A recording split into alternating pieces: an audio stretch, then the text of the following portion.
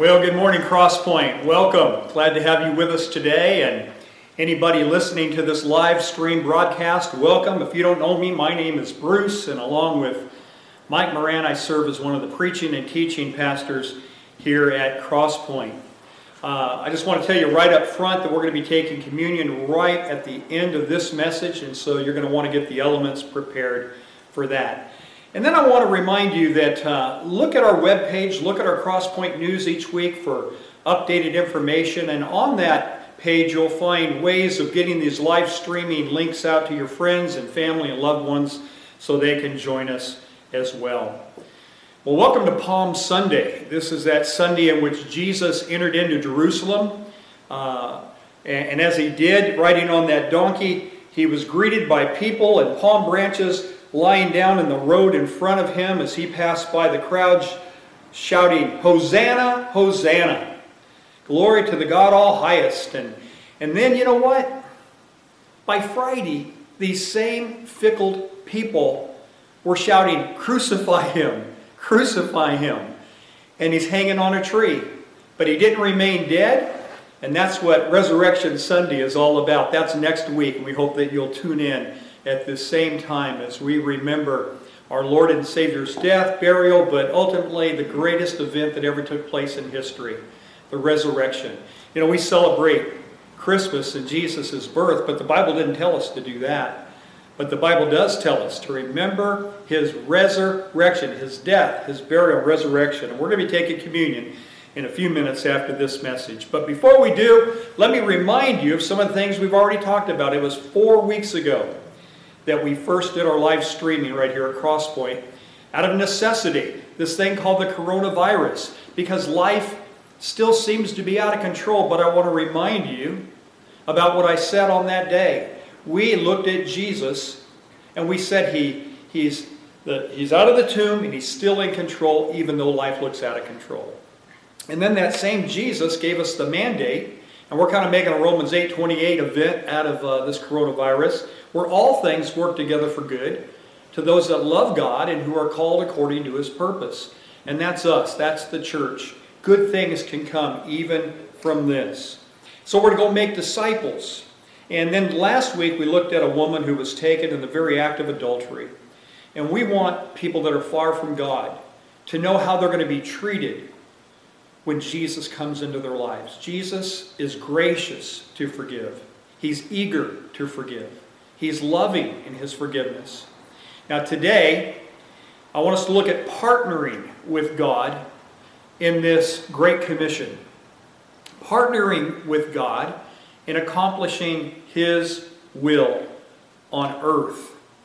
When I was growing up, I remember partnering with my dad in a lot of stuff, some that was fun, some that wasn't so much fun, but it was fulfilling and rewarding. Ever since my dad took me to Disneyland when I was a little kid and I drove those little Utopia cars, I thought I was driving. I didn't find out till years later that I was on a track, but I really thought I was doing it. And ever since that time, I would bug my dad, when it was just the two of us in the car, to let me drive the car.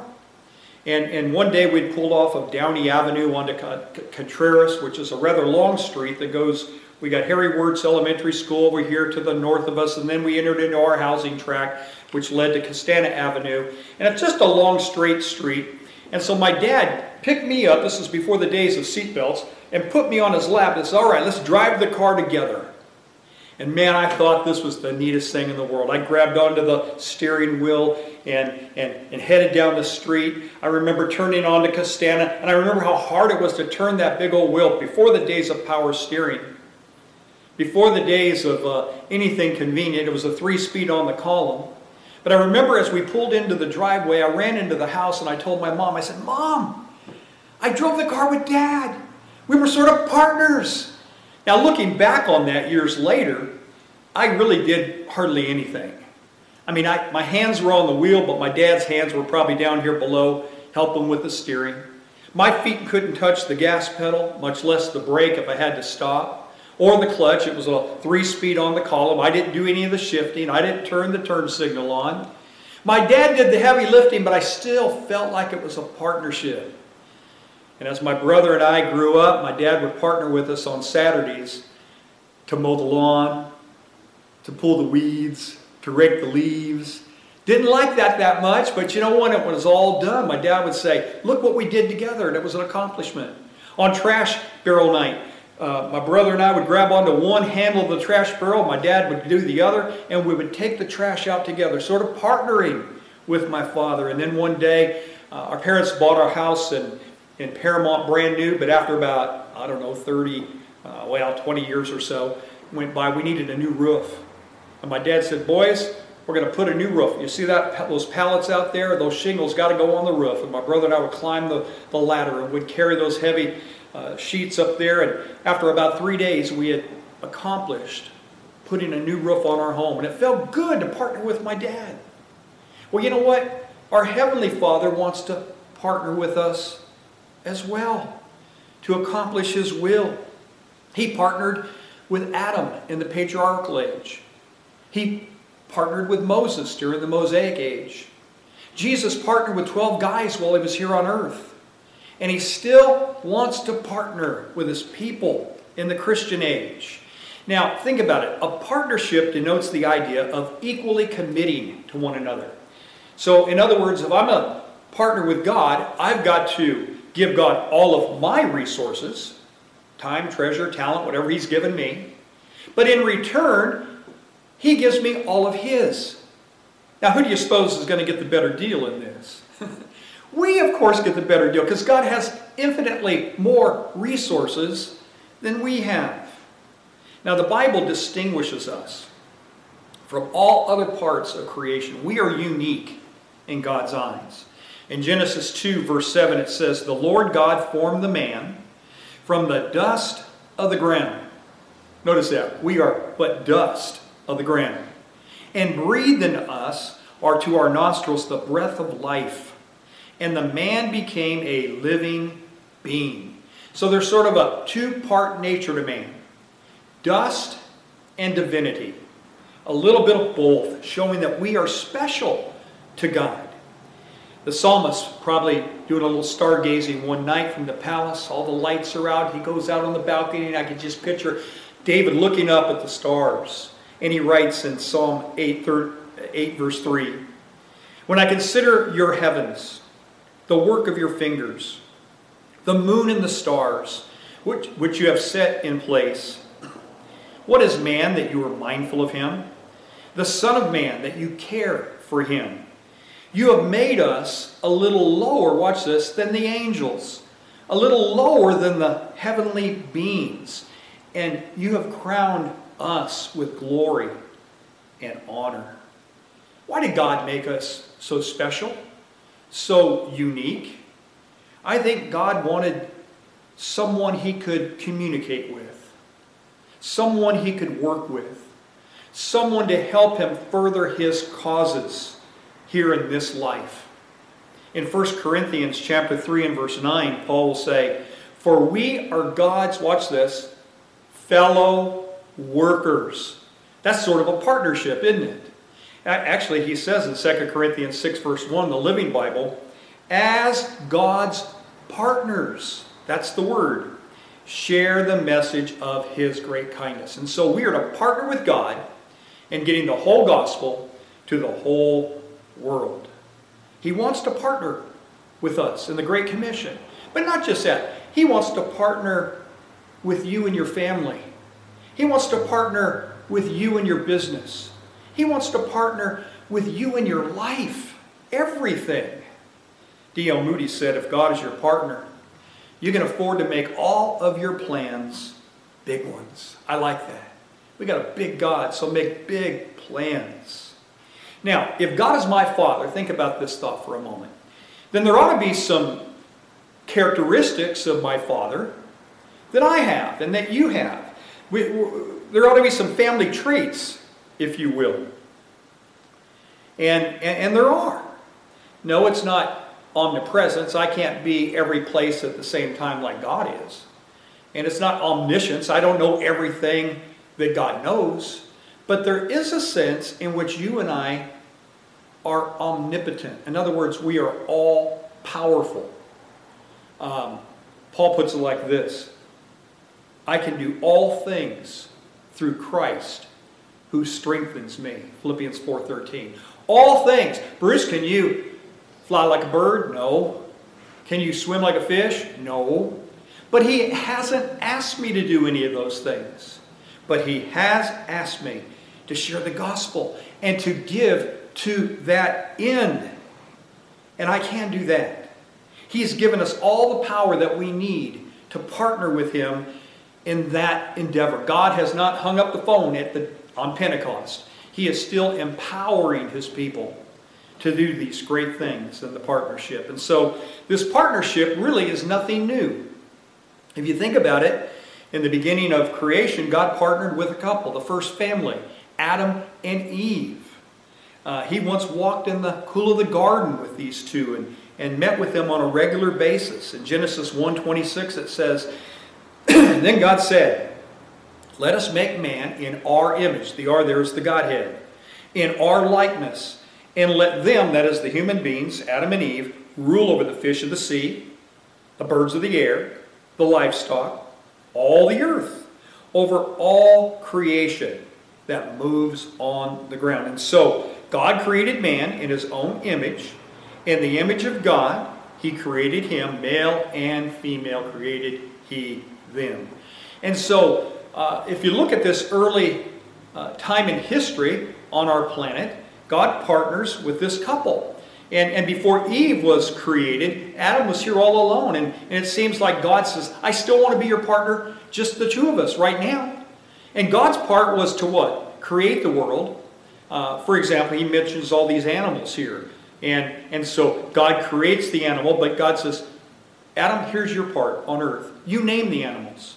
And so Adam gets busy, lion, tiger, and bear, oh my, and fish, and I'll call this a salmon, and this one here I'll call a catfish. And he just started naming stuff. God says, I'll create the rivers. You name the rivers. In the Garden of Eden, you'll read 4 rivers, great rivers that flowed through this garden. The Pishon, the Gihon, the Tigris, and the Euphrates. Who named them? Adam did. So they partnered in the beginning, the very beginning of time on earth. And then God moved from family worship to nation worship. And he had this special covenant with a nation called Israel. It goes all the way back to the days of Abraham and Sarah. And they have Isaac and Jacob has 12 sons. And they begin to be fruitful and multiply. And then a famine hits, and then Joseph's in Egypt. And so they come on down to Egypt, and they start flourishing in the land of Goshen. And they begin to be fruitful and multiply, and they're in upwards of 2.5 million, some estimate. And then a new Pharaoh arises that knew not Joseph. If he knew Joseph, he didn't care about the history of Joseph. All he sees is this nation growing probably stronger than Egypt in time, and so he makes slaves out of them. That's the background to this next verse, Exodus chapter 3, verse 21. Israel is released from this captivity because they have a partner. Exodus 3:21, and I will make the Egyptians favorably disposed toward this people, so that when you leave, you will not go empty-handed. Israel is about to leave Egypt, but when they leave, they're going to get a big payday. They've worked for some 400 years, and God says, you're not going to leave empty-handed. Every woman is to ask of her neighbor.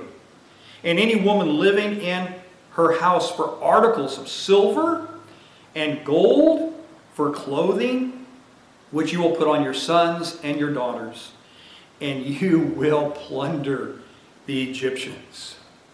They got a big, huge payday because they had a big, huge God. Wouldn't you love to have a partner like that in this life? And then we see Israel's blessings. They're now into the wilderness, and Moses is their leader, and he writes these words in Deuteronomy 7, verse 12. If, this is a conditional promise, if you pay attention to these laws and are careful to follow them, then the Lord your God will keep his covenant of love with you, as he swore to your fathers. He will love you. He will bless you. He will increase your numbers. He will bless the fruit of your womb, the crops of your land, your grain, new wine and oil, the calves of your herds, and lambs of your flock, in the land that he swore to your forefathers to give you. You're going to be blessed there more than any other people. It's a condition. It's based on the condition of being a partner with God. And God still wants to be partners with you. In Exodus 34:24, he says, now here's the deal. Once you go into the promised land, that land flowing with milk and honey, don't forget me. 3 times in a year, I want the butcher, the baker, the candlestick maker, wherever you are, whatever you're doing, stop and come to Jerusalem. And let's have a big barbecue. Let's have a big party together. Let's have a big feast together. Remember me. Keep the partnership going. And that's exactly what happens. But you can almost hear the thought process of God's kids saying, well, you know what? I've accumulated a lot of stuff while we've been here in this promised land. And what's to prevent my enemies, my neighbors, to come and take my things or my crops or my livestock while I'm gone? And God says, don't worry about that. You just come worship me. And God says, I will block that thought process in your enemies' minds, so they won't even think about coming to your house and taking your things while you're gone worshiping me. Isn't that amazing? Now, when you return back home, they may think, why is it that we didn't go take their stuff when we had the opportunity? But what they will not have realized was Israel had a partner. Wouldn't you love to have a partner like that? Wouldn't you love to have a partner, number 4, in Israel's battles? In your battles, God fighting those for you and with you. The background to 2 Kings chapter 6 and verse 14. Israel and Assyria have been at war for a long time. And battle after battle, Israel keeps on winning. And they're always in the right place. It's always the right time. And they always get the right outcome. And the Syrian king begins to think there must be a spy, a traitor in our camp that's given Israel's commanders inside information. And one who was wise says, no, no, no, king. That's not what's going on here. Israel has a prophet by the name of Elisha. And Elisha knows everything that you do. Even in your bedchamber at night, your slipper can't fall off of your feet onto the floor without him knowing about it. That's how closely you are monitored. Well, when he hears about this, he's thinking, I'm going to take out Elisha. Where's he at? They find out he's in the city of Dothan. And so he sends a huge army to surround that city. Let's read that story, starting with verse 14. Then he sent horses and chariots and a strong force there. They went by night and surrounded the city. When the servant of the man of God, that's Elisha's servant, got up and he went out early the next morning, an army with horses and chariots had surrounded the city. Oh my Lord, he says to Elisha, what shall we do? This servant is in a panic. This servant doesn't see what Elisha sees. And Elisha says to him, don't be afraid. Those who are with us are more than those who are with them. And Elisha prayed, O Lord, open his eyes that he may see. Then the Lord opened the servant's eyes, and he looked and saw the hills were full of horses and chariots of fire all around Elisha and, of course, around his servant. Is he afraid anymore? No. Why? He now sees their partner. He now sees what Elisha sees. And he is almost like daring the enemy to make a move because he knows they'll be destroyed just like that. Well, wouldn't it be great to have a partner like that? Here's the point. We'll wrap it up with this. We do. We do have a partner like that. His name is Jesus Christ. But here's the takeaway, folks. It's not automatic. You have got to choose to enter into this agreement, this joint participation, this partnership. How do you do that? Through faith in Jesus Christ alone. You repent of your sins and you put him on in baptism. It's the first thing a believer does. This past week, we've been looking at the various accounts of conversion in the New Testament, all in the book of Acts. And we see there that when people that were far from God, seeking God, had a willing worker and they connected to this gracious God, the first thing they did, it says immediately, they were baptized into Christ. In my college days, the director of our school came in and gave an inspirational speech to us preacher boys. And his name was Klein Payton. And he read a book, and he shared from that book. And the book talked about the worst thing that the author of this book could imagine. Here's what it was. He said, the worst thing I could think of happening to me would be to die and stand before the judgment seat of God. And God to say to me, depart from me, you worker of iniquity. I never knew you. And then the author says, no, that's not true. I thought of something worse. And when Klein read that, he goes, man, what could be worse than that? I mean, all those preacher boys are thinking, what could be worse than hearing that?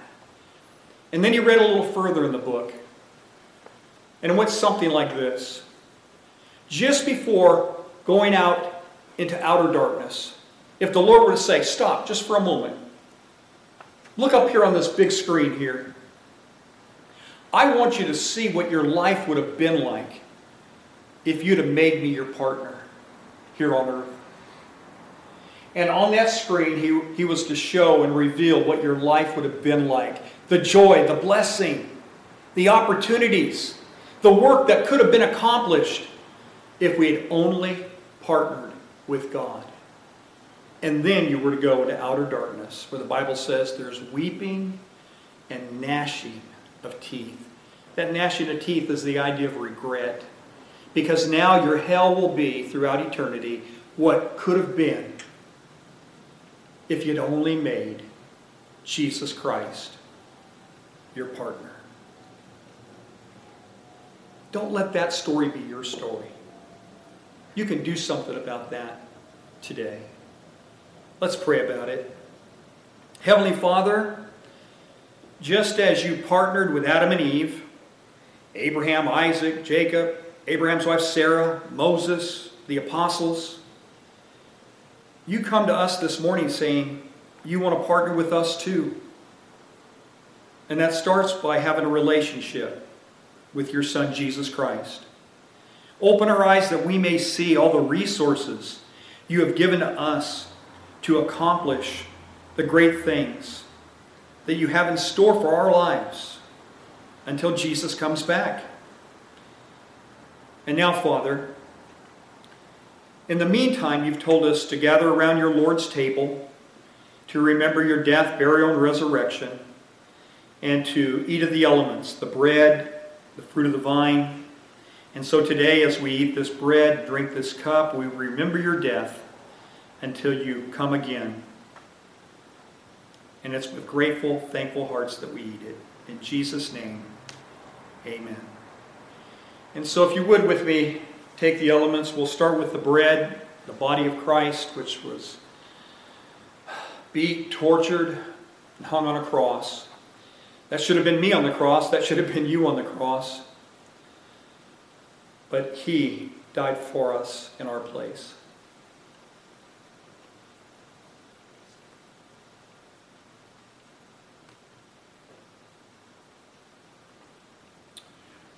And now we take the cup, the fruit of the vine, and this represents His blood that was shed for us. I can't shed my blood for you. You can't shed your blood for me because ours is tainted. Jesus' blood was perfect. The only human being that ever lived from cradle to grave without a single sin. And He shed His blood for us. And so with grateful, thankful hearts, we partake of this cup.